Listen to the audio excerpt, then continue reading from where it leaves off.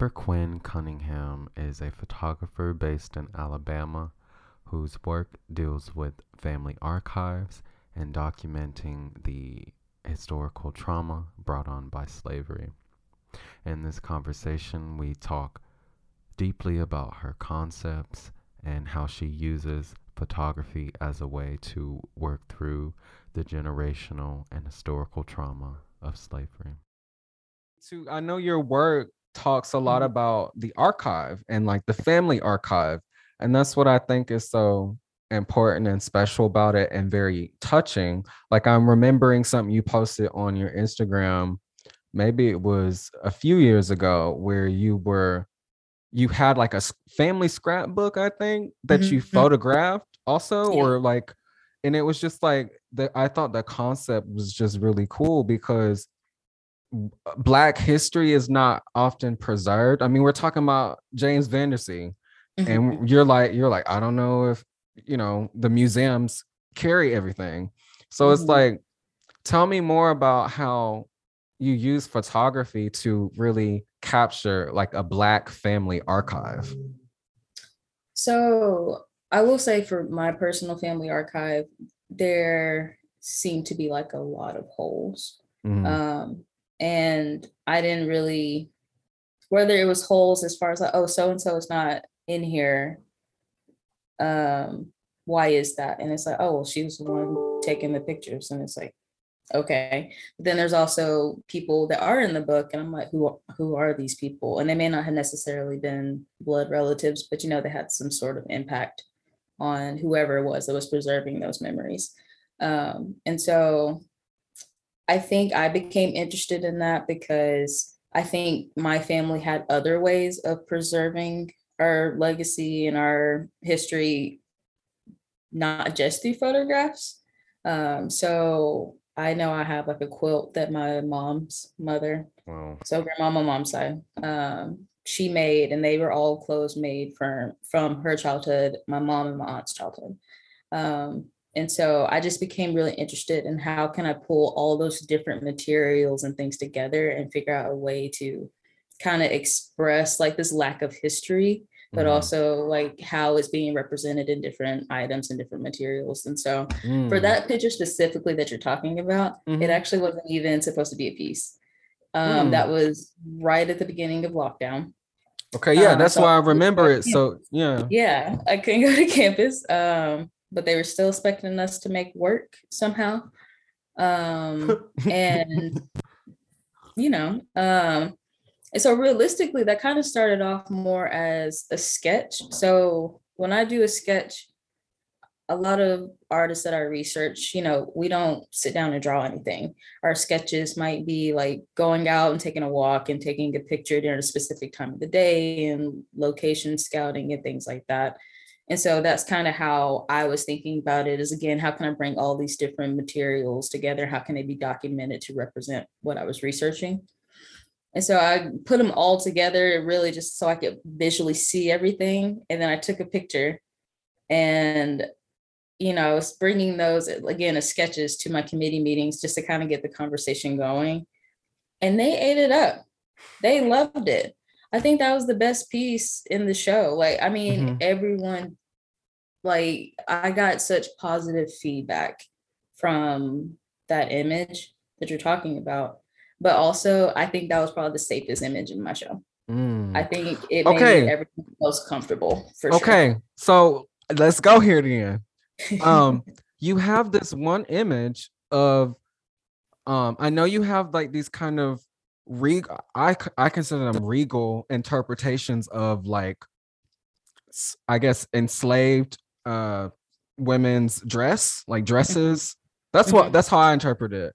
So it's like you're like it's the early kind of like Black portraiture like reference, but it's like your modern, it's still like a modern interpretation of it, but you're still capturing like that style of dress. I just pay attention to the dress and the lighting. The lighting is really good. And then you also have this other photograph of, I think it's your partner with his hand, like, I don't know if it's on your neck or across, There's but both. it's very like seductive. So it's Yeah. like, tell me about these unsafe images that you don't feel like your committee would ate up. So how I got into UA, I was really trying to focus on Blackness and womanhood, how those two things intertwined, and specifically Black beauty and our standards, what qualifies as beautiful and things like that. And I realized very quickly that our conversations were very shallow. They were not willing to go deep. They were very surface level, and they were missing like the bigger picture of what I was trying to say. And so my second year, it got dark, and it got dark very heavy, very quickly. And it was a lot to carry around all the time, especially. What do you mean it got dark? Because I realized that I had to go deeper into the research, and I also had to really, really just surround myself with the true nature of what was happening to enslaved women. And I would get mad at myself because I would catch myself thinking like, so this is why they don't teach us this in school. But then I'm also like, here I am, mid-20s, and I'm just now hearing about a lot of this. Exactly. And it's sad. It's so sad. It's very sad. I think about it's so sad. It's sad that I had to, educate myself on that, but also it was really painful to kind of feel like I was doing that alone, because, my entire audience is white. The entire faculty is white. Like, the subject matter wasn't just something you can talk about, Amber, how's your research going? I'm just like, do you really want to know? Because I've been crying about the same 3 pages in this one chapter for about 2 weeks. Wow. Yeah, like it was just hard. So I mean, what does that image do? Does it bring up trauma? Are you trying to work through trauma? Like, tell me about that image more. I think it was both, because I think that was something that was very important to me to kind of discuss, this generational trauma within the Black community and how those things are being passed down, and then how white people not realizing that they are also enforcing generational trauma really every day, especially when you're occupying spaces that were not originally designed for us. Yes. They don't realize that some of their legacies and ideals are reinforcing the same racist, hypocritical, bigot as ideals that the university / society was founded on. And so in that image specifically, I was like, I'm not giving you a choice anymore to kind of work around the topics that I'm talking about. And I think I also had to think about how can I make it accessible? Because like, even though you're not white, you are a woman. Sexual trauma is something that anybody can fear as well, and even men, and also, once you kind of add this idea of how slavery, especially Black women going through that sexual trauma, have been romanticized, and how our bodies have continued to be manipulated and controlled and entertainment for white audience continuously, like that's what I was trying to have conversations about. And I was like, you are white, you are seeing this work, you're seeing me put myself in this very traumatic scenario that like I myself am having a hard time digesting. And I need you to understand that like I am thinking about these things, maybe not necessarily as literal as I was representing in that photograph, but I am thinking about these things and carrying these things with me all the time, because I know the sacrifices that were made, both voluntary and not voluntary, involuntary, continuously for people like me and other people of color to occupy the space that I'm in right now. Yes. Like a lot of us are carrying that around all the time. Yeah. And we don't have the safe space to discuss those things. Like that was my entire grad school experience. It's all. I mean, a picture's worth 1,000 words, huh? Yeah. And then I remember one of my professors, she saw that. So there's this one image where I'm wearing like a green dress, and it's really the picture of my back and my partner is like grabbing my arm. Mm-hmm. And like, it's really this push and pull between, you can't really tell, is she enjoying it? Is she scared? Like I have chalked our faces out of it entirely. So it's not just about us. It's not just about us. It's not just that image. Me. Exactly. Mm-hmm. And what I liked about it is obviously there's some modern touches. So like the lighting, the equipment, things like that. Like that's very contemporary, even though you can't necessarily place where it's happening. And that's kind of what I wanted, because I think that's kind of where the generational trauma is happening. You can't tell exactly where it's coming from, but that doesn't mean that it's not there. That doesn't mean that it's not happening. And yeah, it was, but one of my professors called that terrible moment a beautiful image. And I knew what she was trying to say. Don't get me wrong. Thank you for the compliment on my work. Like it's beautiful, but also like haunting. And it's not just, I mean, that just proves your whole point with Black women's abuse being romanticized and like for white enjoyment. Like that right there. Yeah. And I also just kind of almost had to humor myself in the slightest way. I'm just like, let's say that they were honest about how Black people are being treated.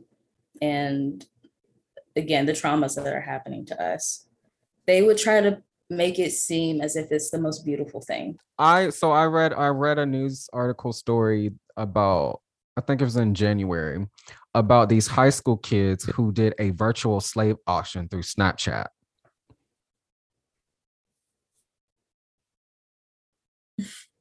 These are children. These are white children. Why? I mean, you talk about the historical trauma that white people carry. I mean, you're recreating what your ancestors did. You're recreating this for your own entertainment, and you're a child doing that. You're a child doing that. You're our future, whatever the hell they be saying. Exactly. Children are our future. Exactly. In January, as in last month. Yeah. This is recent. This is and it's like, what happened to 2020? What happened to Black Lives Matter 2020? Everybody was acting like they was here for Black people. And 2 years later, I don't really see that many Black Lives Matter signs no more. Dude, it's not trending. It's not trending. Yeah. That's what it is. It is not trending. Yeah.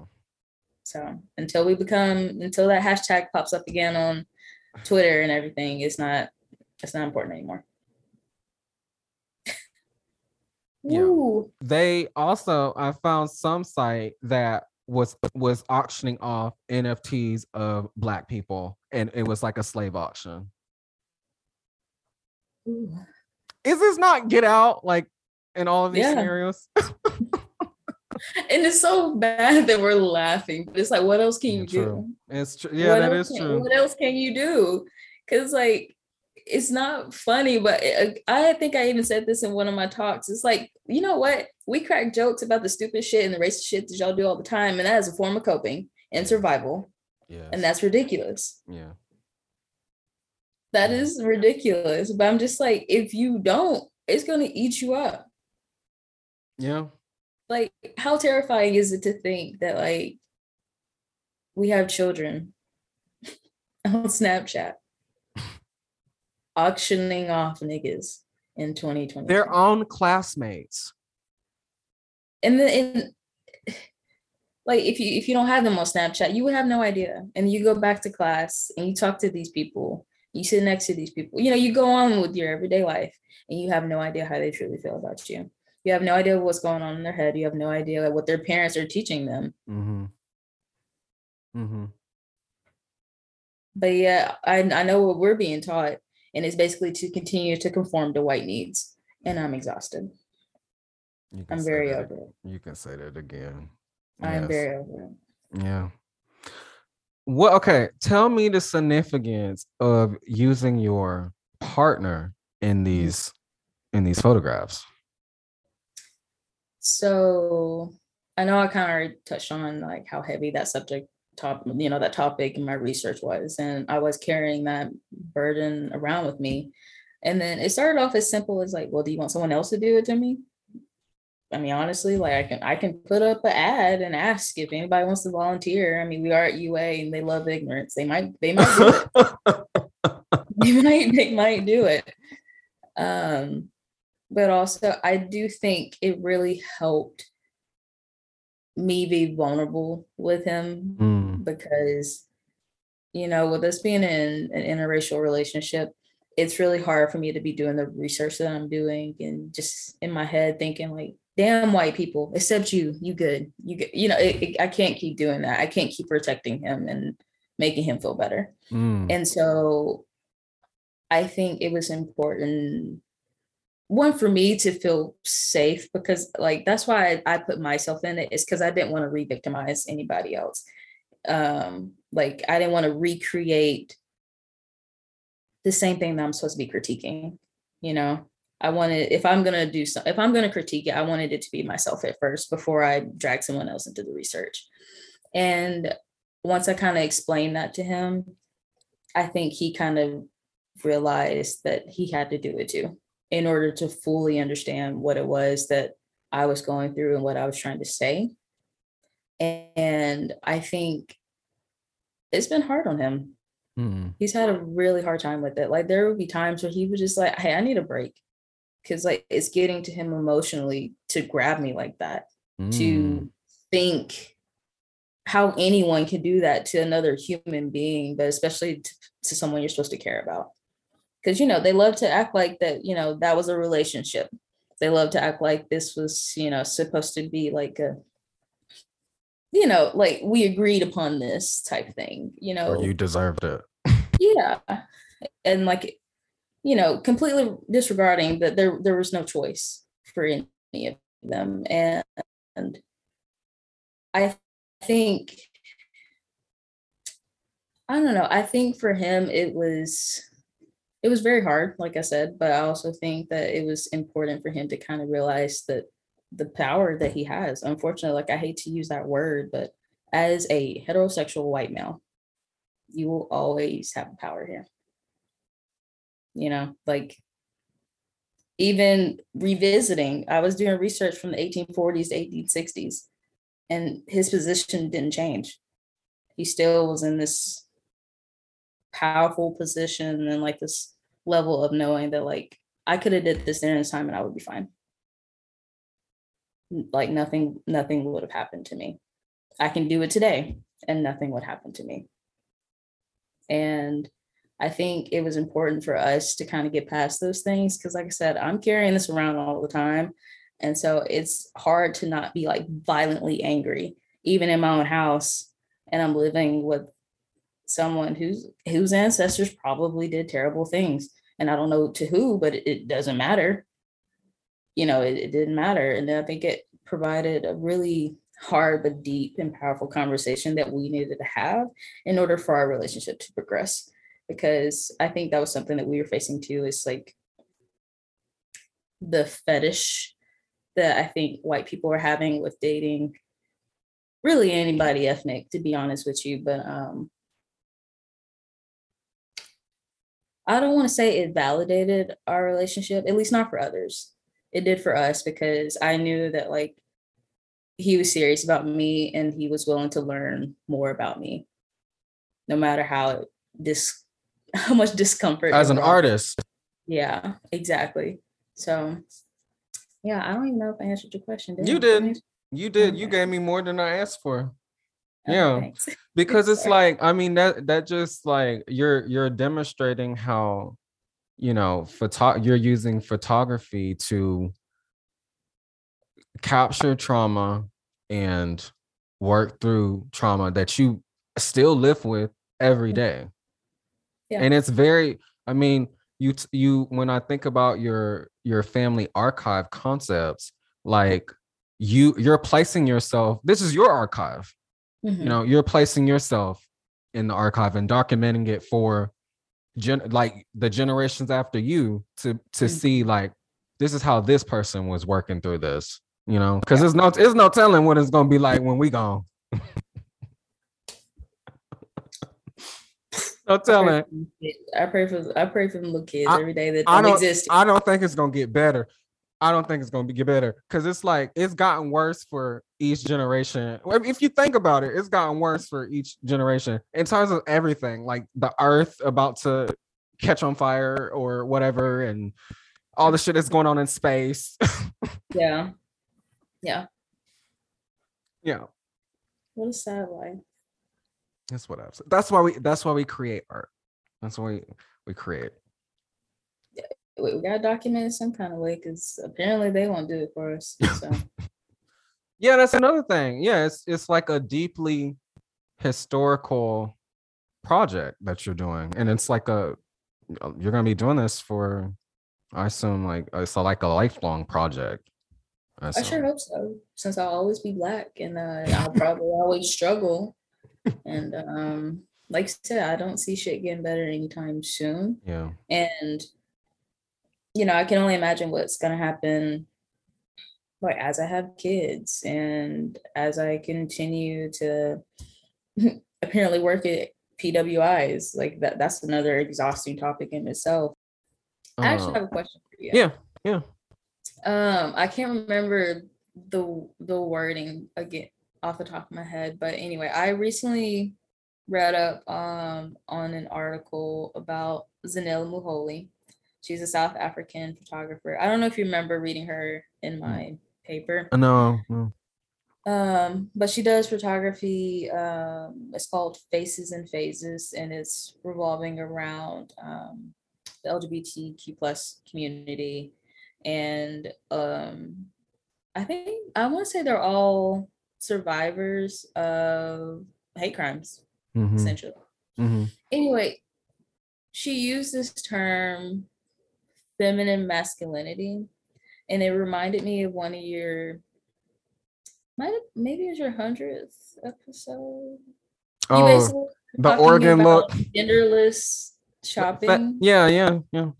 And so you were also talking about your class and how you wanted to kind of pull those things or kind of have deeper conversations about those things to your class. Did that happen? Did it go well? Or are you still trying to squeeze that in? How's it going? Also, can you talk a little bit more about what that actually is? Okay, I'll answer the first question. That sounds good. So okay, for me to go there with the type of course that I teach, I'm just an assistant. I'm not the lead professor. I'm teaching someone else's materials that I don't necessarily agree with, that don't really give context for the films. So in order for me to give context to these films and to go to those places of talking about, race and sexuality and gender and all those things, that's it requires me to like put it together myself. And there were some days that I've had enough energy to like go there, but most days I just didn't feel like going there. So it's like, instead of the way that I protected myself, because I really don't think I should be teaching this class, because just because I don't think that these students are really learning. But like we're watching these very historical films that deal with certain racial issues, and like they're not getting materials from the textbook that we use for this class. They're not getting they're not getting a good perspective on how to think about this film like outside of a white perspective, and to think about it more deeper. And so it's like sometimes I went there like there was this 1918 film called The Cheat, or no, I think it was 1915. So it's called The Cheat. It starred this Asian American man who became like a sex symbol in this time period for portraying this role of this Asian villain who stole this white woman. Like that's literally the plot of this film. And it's a very historical film. It launched his career. Like I say, he became a sex symbol. And it came out in the same year as Birth of a Nation. And so it was really interesting that instead of watching Birth of a Nation, because I remember him saying that he's shown that film and probably didn't put it in context for the students. Anyway, he showed that film, so he showed The Cheat, and I was like, okay, this might be the place that I can go because I don't want them to leave this class without hearing this context that about the sexualization of people of color. Like that's what the topic was about. I didn't put it in those terms, but I feel like the way that I pose these things to them is like, look at how this industry, this Hollywood industry, is using people of color and then taking up their image or whatever and making it into their own kind of fantasy. That's literally what's happened. And so it led me into Anna May Wong, who was a silent film actress. I believe I don't know if she was Chinese or I'm not sure, but she was a very well regarded actress in the silent film era, and she just never got opportunities because the producers would choose a white woman to portray a Chinese woman versus an actual Chinese woman. Mm-hmm. They would choose like a blonde white woman to portray that role. But it's like, we understand that injustice there, but it's like, what do we say of the white actress that is okay with portraying this role? Like, and it just brings me back to how white people commodify blackness in general. And I see them kids doing it too. So it's like, y'all coming into my space. It's a black ass space. You're going to act right. You're going to say hello when I speak to you because they act like they don't want to say hello sometimes. Mm-hmm. And it's like, you're going to learn when I want to teach you. So yeah. That whole lecture that I did, that was the only lecture that I did. The rest of the time, I just chatted with them about their classes because that was another part of my teaching. It's like, you know what? I don't really think y'all need to talk about these films because I don't want to talk about them. What's going on with you?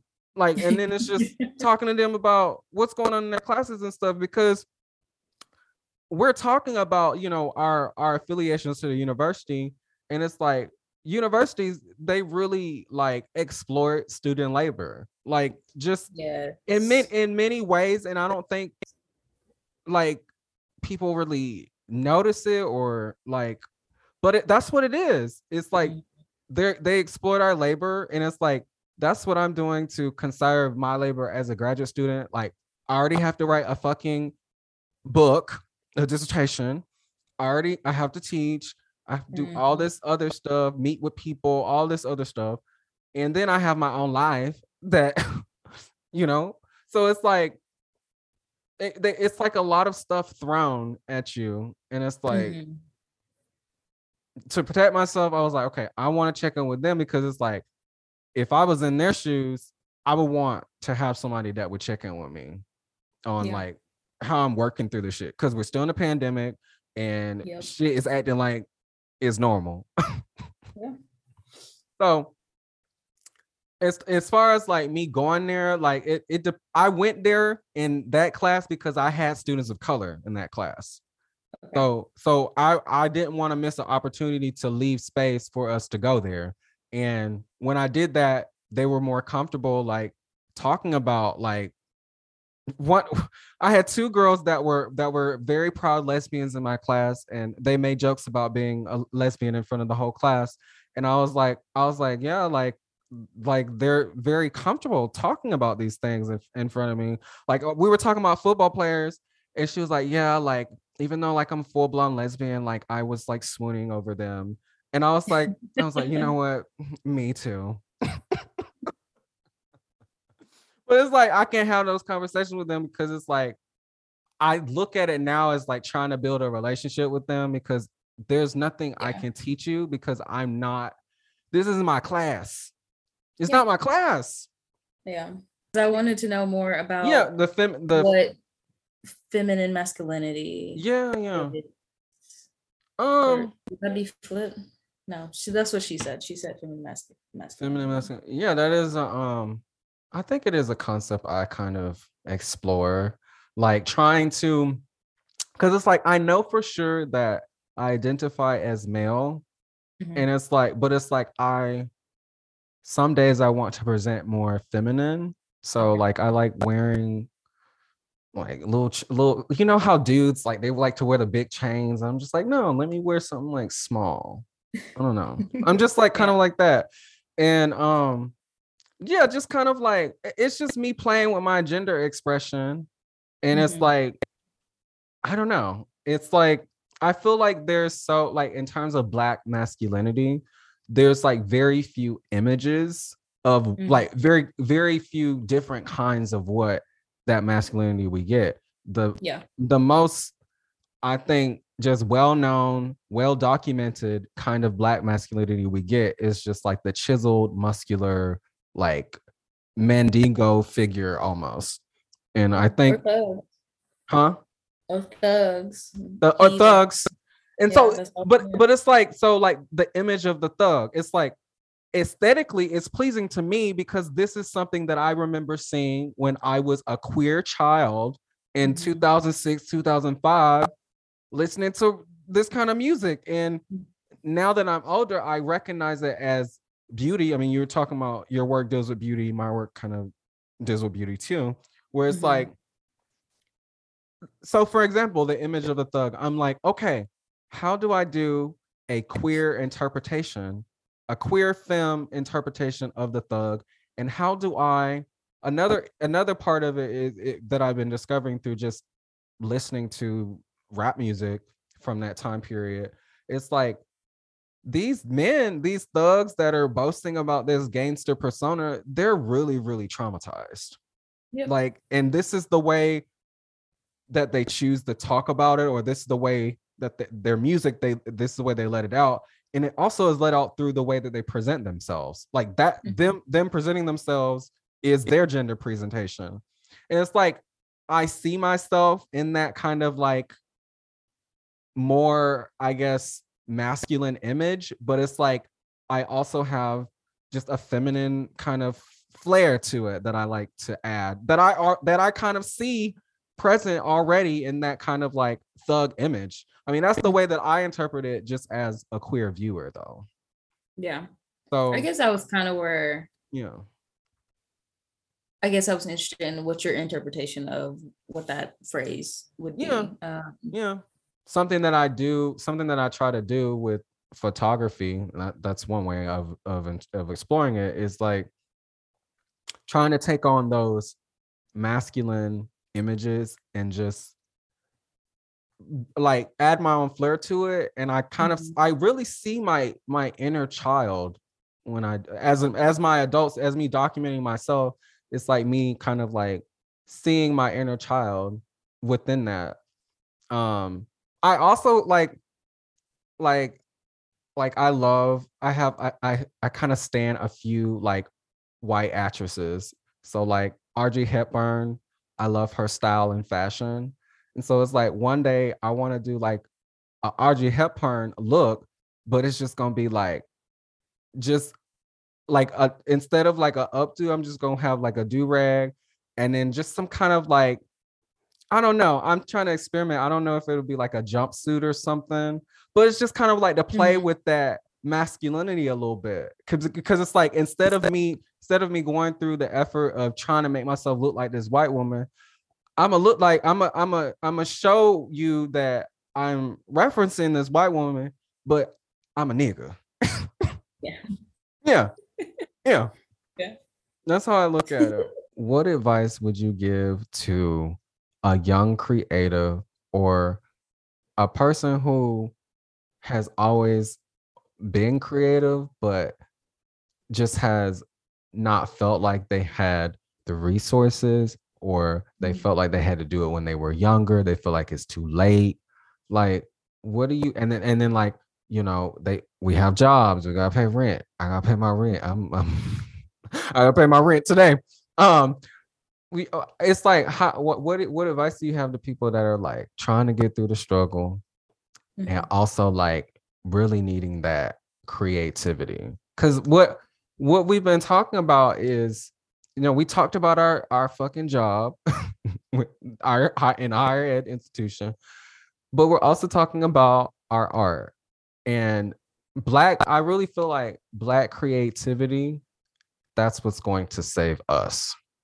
So it's like, what if I've been rambling, but what advice do you have for those creatives that are just now getting started or are struggling to start? For the people, especially who are struggling to get started, I think there's this fear of the unknown, and then this uncomfortableness with being vulnerable or being exposed and things like that, because that's part of being a creator too, is like that you're documenting potentially a struggle, a hard time for you. Like you are putting it in almost as concrete evidence that you are facing some sort of turmoil and internal struggle, and nobody wants to be viewed as weak, and that's not weakness. Also, being creative, it doesn't have to be for anybody else but for you. Like if that's the fear as far as like, well, what will other people think, it doesn't matter, because it's not for them, it's for you. And somebody else may never ever see your creativity. It might be, you recording, having a conversation with yourself, because in a way that's spoken word, like it might just be you, at least letting it out in some way. And there are different ways to be creative. It may not necessarily be, my way where I'm photographing, and I photograph because I'm not good with words. That was my choice of medium. But you do spoken word and you are great with words, and that's your way of a creative outlet amongst other things. Find what fits whatever you need, and there will be seasons where that need might be very different. And it's okay if it changes. It's okay if it's not perfect, and it's okay if nobody likes it or ever sees it. Like the whole purpose is you documenting your presence, you documenting you getting through it, and you existed. You were human. You had human experiences and human emotions, and that's very important. You have to create for yourself. What makes it beautiful is when someone else can relate to it, when someone else can see themselves within your work, because then there's that visibility that you maybe needed, or maybe you didn't need it from somebody else, but they needed that. That's the beauty of artists and creators, that we don't appreciate ourselves enough for doing, because I think that's another thing that like makes being a creator hard, is like sometimes the only person that needs to see you is yourself. You don't need the validation or anything, but like I don't know, you just have to take it one step at a time, and you have to figure out what works for you. Like you can't you have enough pressure on yourself with everything else. Like that's the last thing you need, is someone trying to tell you how to express yourself, telling you like, don't do it like this, do it this way. That's pointless. It's exhausting. Don't exhaust yourself for people. This is the one thing you can control. This is the one thing you can control. The one thing. Don't get greedy. I'm gonna say that. Don't get greedy, but we deserve to get greedy. Right. I want you to get greedy, but one step at a time. Yeah, true. What about for people that like aren't affiliated with universities? Like, how would you encourage them to, express their creativity if they want to, if they feel the need to? It definitely doesn't have to be through university. It might even just you being comfortable in your own space and occupying space. And I think it's nice because you can kind of customize that however you need it to. So whether that is through your clothes, whether it is through, writing and reading, and again, just talking those things out. Like I think a lot of people have kind of are struggling with that, but are starting to figure out other ways to do it. I think that's why we always have the listen to my mixtape ass niggas, because like that's them expressing themselves because that's what works for them. I'm one of those niggas. Exactly. Like we will never get rid of them, and there's space for them, and they're figuring out what works for them. But it also might be that kid that's like, you're really bright today. You're really bright today. Yeah. Sorry, I'm thinking about one of my summer camp kids, and he was always bright. That's good. I know.